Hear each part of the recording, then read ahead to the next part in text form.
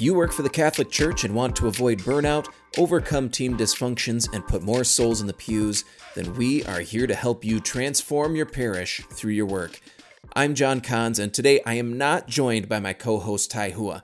Typically, every week you can expect practical advice to help you move Jesus' mission forward in your parish. This week we're doing something a little different. We're taking some time to plan more awesome shows and helpful tips for all of you.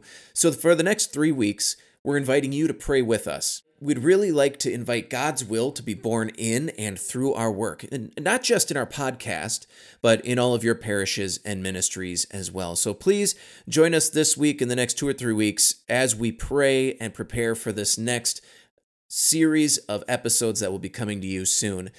This week we'll be praying together the Anima Christi, which was written by Saint Ignatius of Loyola.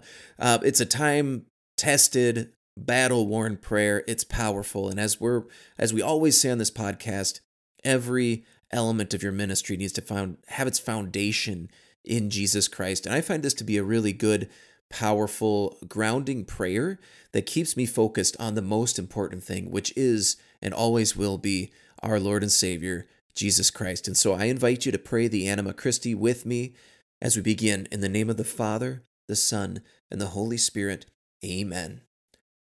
Soul of Christ, sanctify me. Body of Christ, save me. Blood of Christ, inebriate me. Water from the side of Christ, wash me. Passion of Christ, strengthen me. O good Jesus, hear me. Within your wounds, hide me. Never let me be separated from you. From the malicious enemy, defend me.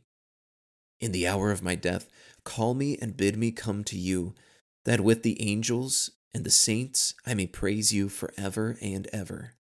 Amen.